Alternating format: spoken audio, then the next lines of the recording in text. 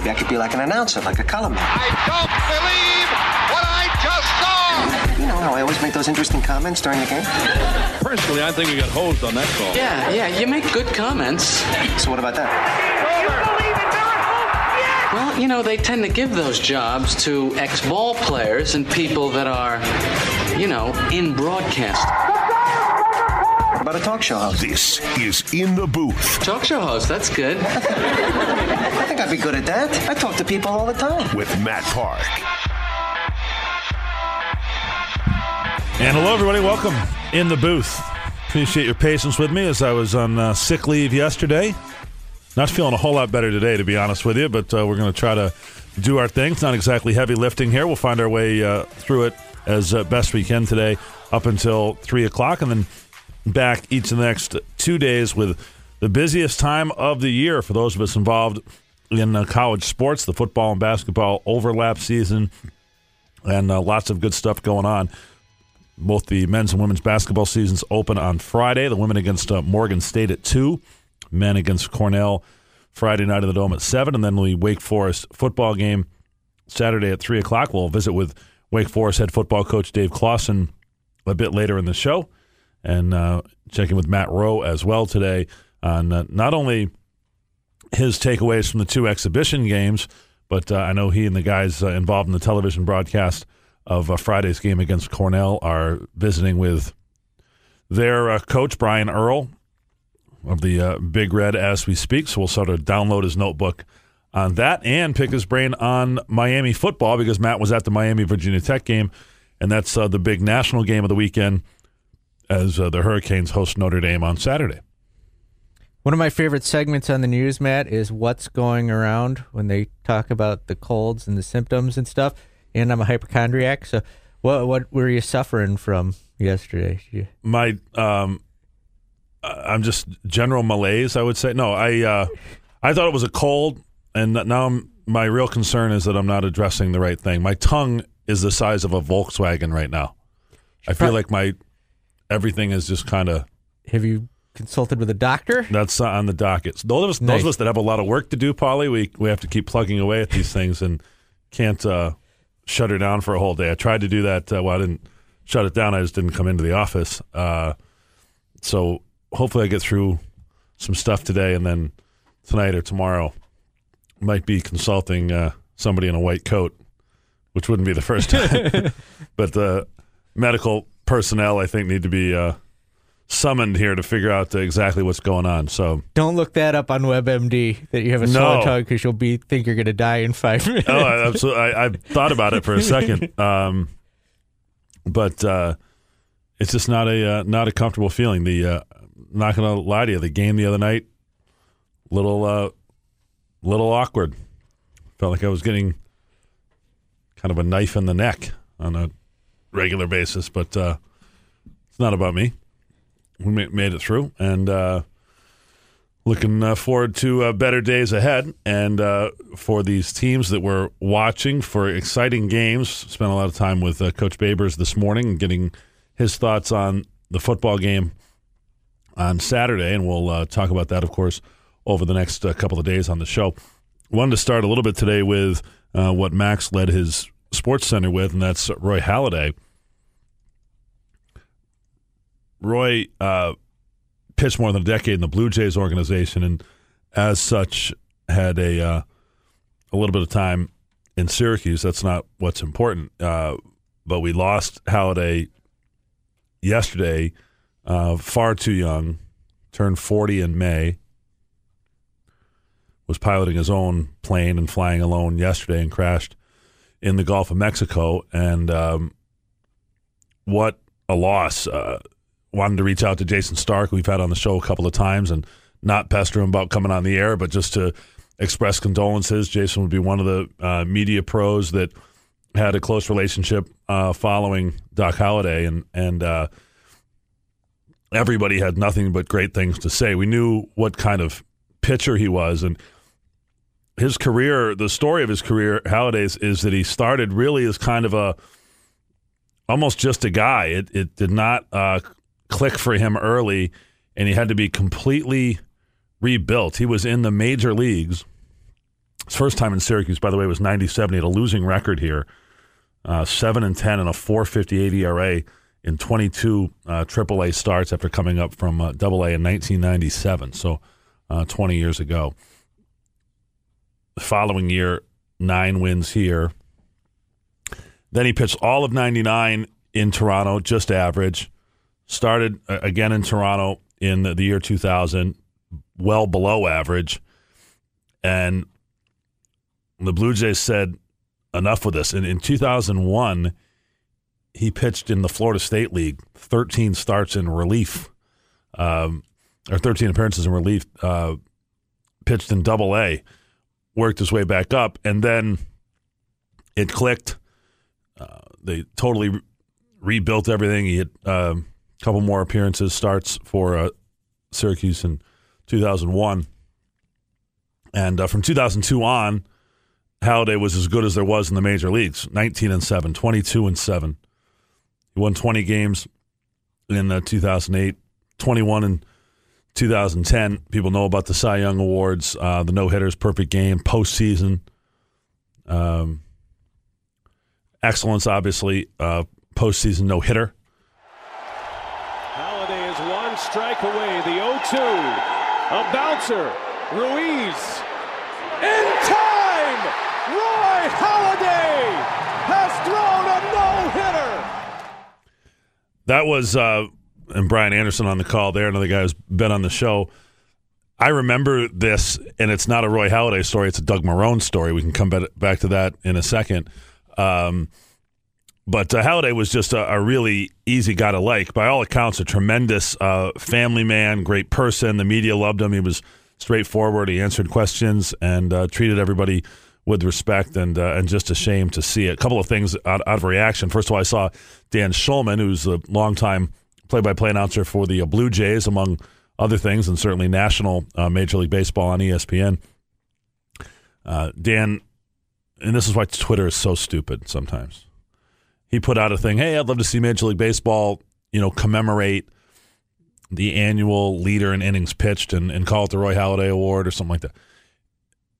And the next 15 responses are, oh, well, gee, I guess you have to have an award for every stat category then, or you might as well have this, or he wasn't worthy of it, or how about it be in complete games and stop, people. That's not really specifically what he means. He's saying let's honor Roy Halladay in a way that is emblematic of him, and if it's longevity or workmanlike, bulldog type starting pitcher, that's who he was. That's what we're trying to get at the nut of, and for people to kind of miss that point or to pile on, I think is embarrassing. But so I would throw any support, not that I have any, but behind the idea of commemorating for a guy who went about it the right way back when, not that, by today's standards, he would be far and above, but this is kind of a foreign concept now. Complete games for Halladay. He had 9 in a season, 4 separate times, another one with 8, another one with 7. Those types of things don't happen anymore, but that might be a type of thing where you could honor the memory of somebody like that with an honor. The timing, though, of that postseason no-hitter against the Reds, I'll always remember it because it was, I don't know if it was the first year of, I'll have to look back the exact year. That doesn't really matter for the story. But it coincided with Doug Marrone's radio show, which at the time we did in our little studio in Manly Fieldhouse, which was just a small little room with padded walls and not a whole lot else going on in it, but it was convenient for everybody because we just flipped a switch and did the show, and Coach Marrone could walk down from his office and do it. And there was a time when he comes down and we had the game on. There was a TV in the room. We had this game on. We're kind of watching the very end of it because it's about to coincide with the start of our show, and we're 1 or 2 minutes to air. And hey, we got to see if this is going to be the first postseason no-hitter since Don Larson in 1956. And Coach Marone cut it a little closer than he typically does to getting down to us, and then we get in the room, and we're all watching it, and he kind of said, yeah, I've been watching down in the office, and blah, blah, blah. And turns out he throws it, and so then it literally was in the first minute of the show because it had just happened. I come on, and it's just an icebreaker at the start of the show, and Coach, we saw some history. And Doug Marone at the time says, I don't know what you were talking about. I was watching film, which is a very Doug Marone thing to say. They didn't want anybody to have the impression that he was not completely locked in on the next football game, but it wasn't any more than a minute or two that he had been with us there watching the Roy Halladay brilliance in the postseason. But an 8-time All-Star, 2-time Cy Young Award winner, and our thoughts and prayers to those closest to Doc Halladay, who passed away yesterday at the age of 40. So that's a shame. Guys, shame when anybody dies, obviously, but people that you kind of empathize, just so you could cross the same paths with, know a lot of the same people, same time frame, and Roy Halladay, really one of the good dudes out there. Gone too soon there, Paulie. Yeah, the strange thing about this is I was producing Chiefs baseball back then when Hyder and DeLuca were calling the games, and he was always their go-to interview when they were struggling to get somebody or needed somebody. He was always the first guy up to come up and talk to them. So that's the one thing that I know about him.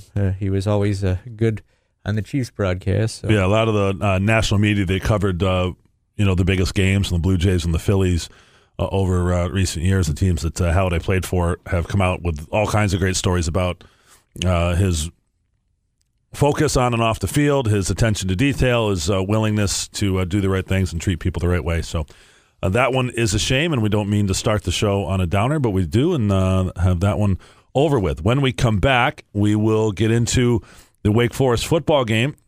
It's a Saturday 3 o'clock start on Military Appreciation Day in the Dome. The Demon Deacons come in with a 5-4 record off a loss at Notre Dame on Saturday. Dave Clawson, their head coach, will join us when we come back in the booth on ESPN Radio Syracuse.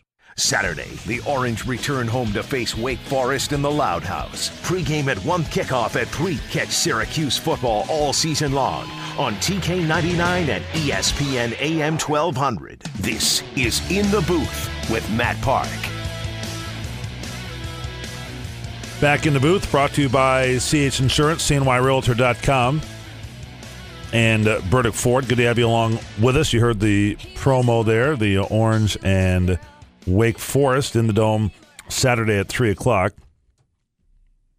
Wake comes in at 5-4, beat the Orange last year in rainy, nasty conditions down in Winston-Salem, so it won't be anything like that this time around. And two teams that are feeling better about themselves, but still are in need of a win, as the shine of their most recent wins are kind of rolling off a little bit, and they want to both see if they can get back in the win column and get toward bowl eligibility. One more win for Wake gets them in a bowl for the second straight year. Of course, Syracuse needs to win 2 of the final 3 to do it. For Wake, a game at Notre Dame on Saturday, they lost 48-37. Dave Clawson, the head coach of Wake Forest, in that game going up against his defensive coordinator, Mike Elko, who had moved from Wake to Notre Dame in the offseason. And for Clawson, we started our conversation with him talking about the opportunity to play at Notre Dame, which is something that Wake has done a couple of times here in recent years. Clawson grew up in Western New York. He was a high school teammate at Lewiston Porter High School of Moose Johnston, and he'd go on to play small college football himself at Williams. But we started with that idea about waking up the Echoes in South Bend. A great environment to play in. That's the second time in 3 years we've played at Notre Dame, and they're an excellent football team, and it's a great environment and a great experience for our players. And we did some really good things, but not enough to win the football game. Just watching some of the film, and I think one of the first things you notice is, okay, here's John Wolford, who we've been talking about now for 4 years as an extraordinary high school quarterback in the Jacksonville area, but you had to be patient. He took his lumps, and you've put a lot of seeds and water and fertilizer in there, and it looks like it's paying off now. Yeah, and I think what's really happened is that we've just surrounded John with better players. We have an offensive line that can protect. We've got good receivers that can get open, and we've got backs that can make people miss. And could John have done this earlier? Maybe not to the level he's doing it now. But I just think that as a whole we're improved, and that makes John's job easier, and we get more explosives now. Looking at Wake Forest from a distance, you can see, some of the names are the same. Cam Cerny, the tight end, it seems like it's been there a very long time, and that type of thing. But where the patience and the development, Coach, I think, to get those people in the positions that you're talking about has been there. What do you think? And you've done this before, building programs. What were the most important aspects, do you think, to kind of taking your lumps, as I said, for a time, but then developing and chipping away to get to the point where this is a very confident football team that's won some big games? Well, I think it all starts with having a vision of how you want it to look, and to stick to that vision and stick to that plan maybe when things don't go well early. In terms of developing a program, it's always been recruit, get the best players you can that fit the school, make sure you do everything you can to retain them, and then you have to develop them. And, we've had some young players here that now in their third year or fourth year have really developed into good ACC football players. So, we're not doing things differently. We're just doing them with older, more experienced, and better football players. Are you pleased at the way you've been able to build depth enough to withstand a couple of these injuries? And you wouldn't wish that on anybody, but Greg Dortch is out for the year right now after a very prolific start as a wide receiver, and here and there banged up in the secondary and that type of thing. But you've been able to plug the gap with somebody.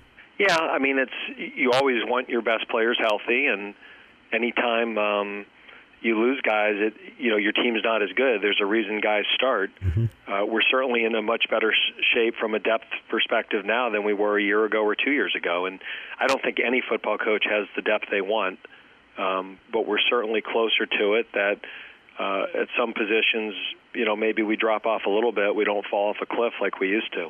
Alex Bachman, I thought, Coach, was a good example of that. A guy who has been a reserve for you for the year. He steps in extended playing time at Notre Dame. Huge game, 8 catches and 116 yards. Yeah, and that's a guy of a third-year junior that's played a lot of football for us. He started games. He does a lot of things on special teams, and he was ready for that moment. And fortunately for us, he stepped up and performed.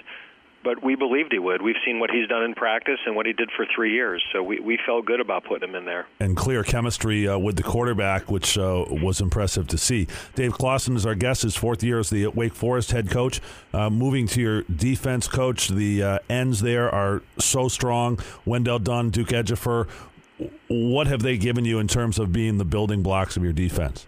Well, we've been able to be disruptive up front. So we graduated a lot of players in the back end of our defense last year. We graduated 3 players who ended up in NFL camps, and Thomas Brown, Markel Lee, both linebackers, and Brad Watson, a corner. We had another safety, Ryan Javion, that played a lot of football for us.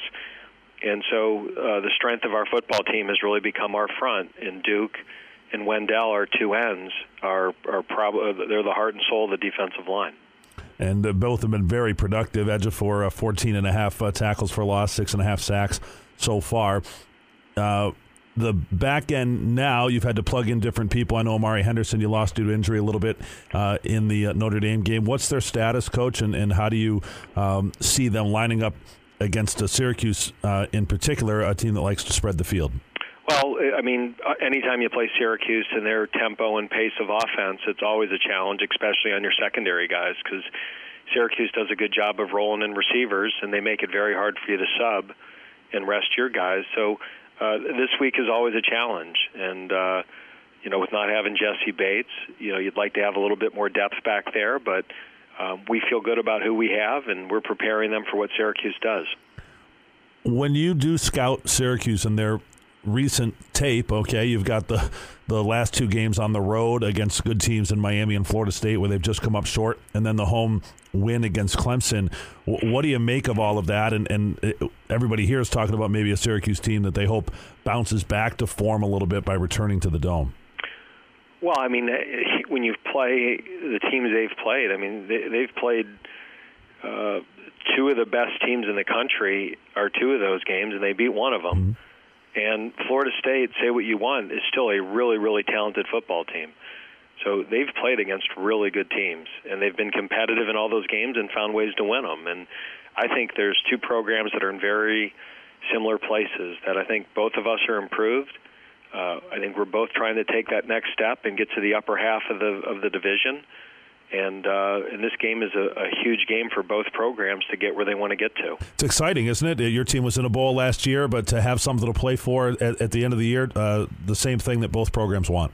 Yeah, and I think that's always step one, is that you want to get to November with something to play for. In our first 2 years here, we didn't. Last year we did, and it made it a lot more enjoyable and practice livelier, and we're back in that position again, and we want to do better than we did a year ago. So this is a huge game for us. And last thing, Coach, before we turn you loose, one thing I know Coach Babers identified really it being the turnover margin, which is often a determining factor in games. What's one thing from a Wake Forest perspective against the Orange that you think needs to go your way on Saturday? Well, I think we've got to do a great job with our third down defense. I think Syracuse is one of those offenses that when they get on a roll and they're moving the football and they're moving the chains, they're very hard to stop. And when we get them in third downs and especially third and longs, we have to capitalize and get them off the field, because if not, they just roll people. Coach, we appreciate it. You're a class act. Thanks as always for your time, and best of luck. Okay, thanks so much. Dave Clawson, the fourth-year head coach of Wake Forest. He was Coach Babers' predecessor at Bowling Green, so he's had a little bit of a longer run up there, and you can see the benefits of it. John Wolford, their quarterback, they couldn't move the ball an inch his first 2 years, and now he's the most efficient passer in the ACC. He's thrown for 17 touchdowns and 3 interceptions, and they have built a lot around him. Leading receiver this weekend at Notre Dame was Alex Bachman. Prior to the game, he had caught 4 balls for the year. In the game, he caught 8 for 116 yards. Cam Serenay, their tight end, is good. Running backs, they're without Cade Carney, who has been injured. Carney went for over 100 yards against the Orange in a previous game. And last year, he's a sophomore this year. Carney's been a bit banged up. Matt Colburn is their lead running back, a junior, good for 4.8 yards per carry. He mentioned Jesse Bates. He's without his starting strong safety for this game, who is the leading tackler on the team up to this point, but they do have 2 strong pass rushers, and will Syracuse be able to have and or protect Eric Dungey? Those are the questions. Dungey is being nursed quite a bit this week. He was not made available at the media session last night, which is not necessarily an indication of anything. It's not terribly good. If he was all good to go and good to stand there and not going to be seen with any casts or any of that other stuff, he'd come out and do the interviews. The fact that he didn't last night, I think, is a bit concerning, but it does not necessarily mean that he would be out for this game, for instance. Okay, so that is Dave Clawson, the coach of Wake Forest. Stan Cotton, the play-by-play announcer for Wake Forest, will join us a little bit later than this on tomorrow's show. When we come back, Joe with Do We Care? Then Matt Rowe to talk basketball. We'll mix in a little football with Matt as well as we continue. You're in the booth on ESPN Radio Syracuse. Live from the DBOffers.com, powered by Drivers Village Studio. This is ESPN Radio. 97.7 FM Syracuse. And 100.1 FM Oswego. This is In the Booth with Matt Park. Do we care? Interesting. I doubt it. No, wait, the other thing. Tedious. But we will do this segment anyway. Don't care anymore. Here's Joe Salzone. I don't care no more. Lonzo Ball's younger brother is in trouble with the law. LiAngelo Ball was arrested in China for shoplifting. Ball and 2 others were released on bail Tuesday afternoon. Reports say Ball, Cody Riley, and Jalen Hill, all members of the UCLA men's basketball team, stole designer sunglasses from a store next to the hotel at which they were staying. University officials say they are, quote, disappointed by the situation. Well, I would imagine so. I personally could not be more over the Ball family and Ball family stories, and the dad is incredible. The number of times you hear about these, guys, the college athletes that are on trips or bowl games or these types of things and think they're going to get away with some of this stuff is insane. I don't want to put it on the structure of the NCAA and whether kids should be paid. It's not that. that they think can get away with it because of their entitled attitude that they have to begin with. He didn't steal the sunglasses, in other words, because his only reimbursement as a player is his scholarship. I think the Ball family's pretty well off anyway. He could buy whatever he wants, I would imagine. That's not what this is born out of, but bad situation for everybody involved. UCLA and Georgia Tech are both at that game in China and both in trouble right now. What do they do with him? Is he allowed to leave the country, or does he have to fly back for court dates? The Chinese government wants them to stay in the hotel room until they get everything straightened out. So what is it, a life sentence in China? I have no idea. I think you don't want to get arrested in foreign countries, I can say that. Not fun. And typically these college trips, their time is, going to China is a whole different animal, but your time is managed so much. I've been on a great deal of the trips that I've been on. The guys don't even leave the hotel room. One of the reasons, particularly in football, that a traveling party doesn't stay sort of in the action and might stay 10, 15, 20 minutes outside of town or downtown is to minimize the risk of the temptation of this type of thing. And I think that it's much, much, much more common that everybody sort of keeps to themselves, has dinner in the hotel, and moves on. This is a rare deal with the trip to China, obviously. And speaking from past experience, Chinese prison is not fun. Did a few years for... I recall that story, yeah. We didn't care. Buddy Boeheim has signed a letter of intent to play for Syracuse. Jim Boeheim's son is now a senior at Brewster Academy in New Hampshire. Last year, he averaged 26.3 points and 9.8 rebounds while a junior at Jamesville DeWitt High School. Well, he was a Section 3 Player of the Year last year and is kicking it up a notch in terms of the competition at a prep school this year, so people are excited to see him and see Jimmy on the floor here Friday night. So congratulations are abound in the Boeheim household to Coach and Julie and their kids, and Sissy's doing great and all kinds of good stuff.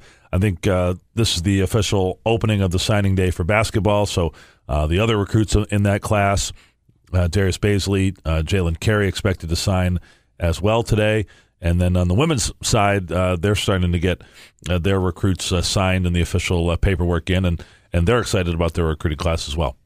My take is cool. Good, Paulie. Good contribution. Very helpful. Hey, that's a cool story. You guys watch Stranger Things? I do not. Paulie? I've been told I would like it because it's very 80s centric, and I love the 80s, but I have not seen it, so it's on my to-do list. Well, if you're a fan of that show and you live in the state of Michigan, you're going to want to stay out of trouble. Police in East Lansing say that they will spoil the plot of the hit show to anyone who is sent to jail. I don't get that. Is that they're going to find out if you're into Stranger Things, and if so, they're going to rub it in by telling you this? Or that's is part of the Miranda rights. I was going to say, or do you have to... If I knew more about Stranger Things, maybe I would have a more intelligent question to ask. Like, it doesn't take place in East Lansing or anything like that, right? It's not like through the process of being arrested in East Lansing, you're going to expose something no, apparently, in the show. It's basically just to be mean to you. Yeah, the punishment is spoiler alert. Yeah. Right. So you have the right to remain silent until you have a Netflix Stranger account. Things then? Yeah. You have the right to remain silent. Darth Vader is Luke's father. Yeah. Share some of the other great spoiler alerts of all time. Hard-hitting stuff there again, Joe. Thank you. I tried. Do We Care is brought to you by Cam's Pizzeria. Cam's, love it for a slice. Matt, feel better. I appreciate it, Joe. Thank you. Finkel's a man. Am I a big whiner or what? I've heard Stranger Things is good. It's also one of those where it feels like you can't just jump in. Like, it feels like a commitment, I think. Yeah, you They're gotta on start season at the 2. beginning. You got to start at the beginning, and I just don't have time for that right now. I saw the first season. Didn't care for it. I saw an episode of Shameless the other night, and now I feel I need to go back 8 seasons and watch them all. It was so good. Yeah. Good show. Don't know that one either. Well, that's a good one. That's a Showtime show. Sunday nights. Okay. I feel like Joe's got plenty of time on his hands to watch this stuff. You do a report on that for the rest of us, Joe. All right. You do the watching, and then you tell us what's happening, okay? Shameless report tomorrow. You have the right to remain silent. They kill old Yeller. Yeah. Got to put him down. You thought he was cuddly, and in the end. Usual suspect. You want to know why they call it the crying game? Back with more In the Booth. Matt Rowe next. This is In the Booth with Matt Park.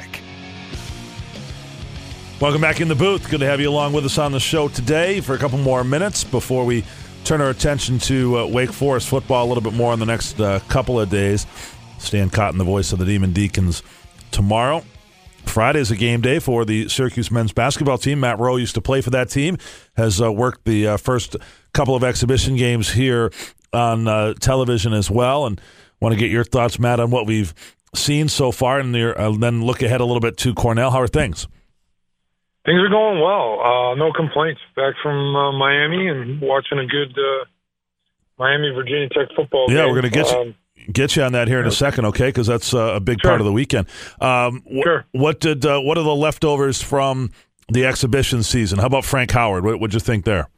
Well, I thought he was the most consistent, more in the second half than first, but proved a lot of naysayers probably wrong. Had some turnovers the first game, 6 of them, but kind of tightened that up quite a bit. And really, I thought he was the guy in both games when the runs were being made. He was in there kind of, stimulating the runs with steals, getting out in the fast break and ones. I really liked some of the decision-making he made early on with a pass to the right wing in front of Syracuse bench to O'Shea Brissett early in the first half, where I think last year he may have forced that. He kind of had a shot fake, 2-leg pull-up, and opted to go right to the open shooter with O'Shea on the right side. So making good decisions, and I think there's a lot of minutes. It'll be a good sidekick all year for Tyus Battle, who's I think has really scored 20-plus both games, but really struggled to find his shot so far this year. Yeah, he's going to have to take a lot of shots, we figure. We'll see how it plays out, but that's the way it looks like here at the beginning. And, Matt, Coach Boeheim was able to – he had an opportunity, even in what turned out to be close to a 30-point win, a chance to say, hey, look, effort needs to be better. You can't spot the other team 11 points and that type of thing. And it's clearly, I think, more fun for everybody to learn those lessons in wins. Is that something you hear once and it's fixed, or is there truly a transition for young players, from other conferences, et cetera, to understand what needs to happen here in terms of the effort? There's so many layers to that, and I would agree with you. I think, if you looked at the first game against Southern New Hampshire, I think that the Syracuse team figured, okay, this is going to be another ho-hum exhibition game, Division II team from the same league. We're going to blow this team out, and there was no sense of urgency. Now, I give Scott Burrell's Southern Connecticut State team a lot of kudos. They played really great man-to-man defense, and look, they were up 5 on the scoreboard at half. They could have easily been up 12. Syracuse made a late run, got fouled. Ball got to the line quite a bit to get his scoring going, but I think they came out a little lackadaisical, and I thought they thought the name with their jersey would get them through this game. The end result was that, but I'm sure it was quite a interesting conversation at halftime with Coach Boeheim and the young team. But I really liked Burrell's defense, a lot like Calhoun, shoulder to shoulder, played scout D, hand up. Nothing was easy in that first half, and I think what got the team going was, defensive effort, getting out in the fast break, taking advantage of the block shots, which has been a dominant column for them the first 2 games. But they're going to see that same thing, Matt, when the season starts against, the Cornells, the Colgates, not to group them in the same thing, but this non-conference schedule. I think by the 3rd or 4th game, you're going to get that, okay, we've gone through these teams pretty easily and really can maybe take a possession off or a half off. It's not going to be the case. And then that's going to come really a tough lesson once the ACC schedule starts in postseason. If SU is fortunate enough to find themselves, playing in an NIT or NCAA tournament, each level you get to, the great teams bring it every night, no matter if it's an exhibition game, or a non-conference game, or an ACC game. Matt Rose, our guest, handling a lot of the analysis on the ACC Network Extra broadcast, including Friday night against Cornell. I know you just talked to Coach Earl. At least that was the plan. What's in your notebook in terms of what they offer. What did he say about how Jimmy's fitting in? Well, it's interesting. I try to ask a story late of any funny recruiting stories with Coach Boeheim in the house and home visit, the campus visit at Cornell, and they did not visit in the home. He told a funny story how they were, Julie's great. She kind of knows the process of recruiting and visits, and, coaches probably done over 10,000 of them, right? So, they're walking around campus, and they walked in the gym with an elementary class kids in the gym, and all the kids started going crazy. It's Coach Pam and Julie and Jimmy and Coach O were walking along, and they were all like, there's our coach, and they all ran up to Coach Boeheim wanting photos and autographs. So Coach O was kind of laughing, saying, I know I'm a New Jersey guy, and he's a legend, but this guy's a rock star. I just tried to put my head in the photo to be part of it. But he said Jimmy's adjusting well. He's a lot different from when he saw him play when he was on the Princeton staff before he got the job at Cornell. He's grown. He's legit 6'8". He's creative. He's a good shooter. Knows how to get to the basket. And they put a premium on kids with basketball IQ there. He's running the Princeton system to a degree. You got to be able to dribble, pass, shoot, and have court spacing. But he said he's been doing really well, and he's gotten some minutes early on with some injuries, and definitely is part of the mix for this Big Red team. And Cornell's got Matt Morgan, who's probably the best individual player that Syracuse will see in these first couple of opponents, better than anybody on the two exhibition teams. And I thought, by the way, just in terms of athleticism and getting off the bus, I thought Central Connecticut had a huge edge on Southern Connecticut over Southern New Hampshire. If those two played at the Mello Center at the Dome the next day, I wouldn't have thought it would be a competition at all. Southern Connecticut, to me, looks to have a lot more going for them. And then Cornell, you're going to see a little more size probably, but certainly Morgan can fill it up with anybody. And let's just wrap it up, Matt, on this. You were our roving reporter at the Miami-Virginia Tech game. Give us a feel for your fan perspective. How did you roll down there? And we'll get your thought on what you think Miami can do for its game this weekend against Notre Dame. Well, it's the famous game that was put off the production 30 for 30 with the Catholics versus convicts this week with Notre Dame and Miami. I tell you what, football's back down there at the U. The stadium, the Hard Rock Cafe, it's a distance from Coral Gables, but a lot of tailgating, a lot of T-shirts with chains on it, a lot of people wearing the turnover chains in the crowd. It's kind of wild to see. I thought that'd be your kind of look. Turnover. Yeah, that's kind of like you after you get a birdie. You wouldn't imagine the people that had that chain on. It's just amazing how big it is down there. But this game, this Notre Dame game, Virginia Tech, I think that just kind of came in and they weren't at the level of Miami. The intensity, the crowd is great on third downs.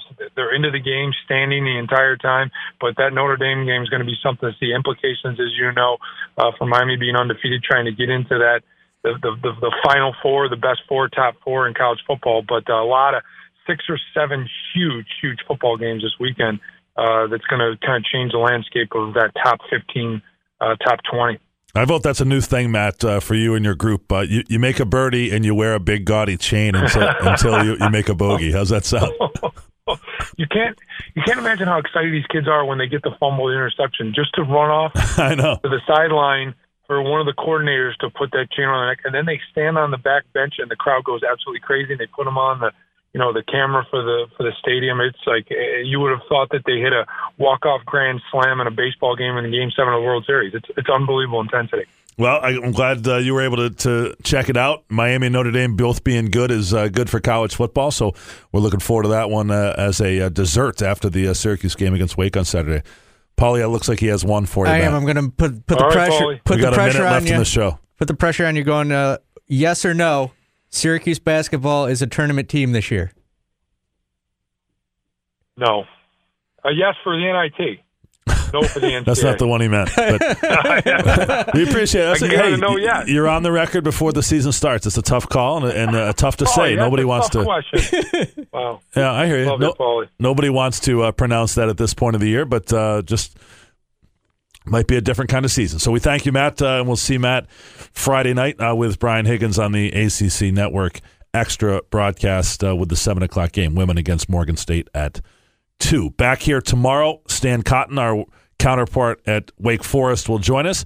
Back on Friday as well. For Paulie and Joe and our guest today, I'm Matt Parks saying so long. Thanks for being with us in the booth.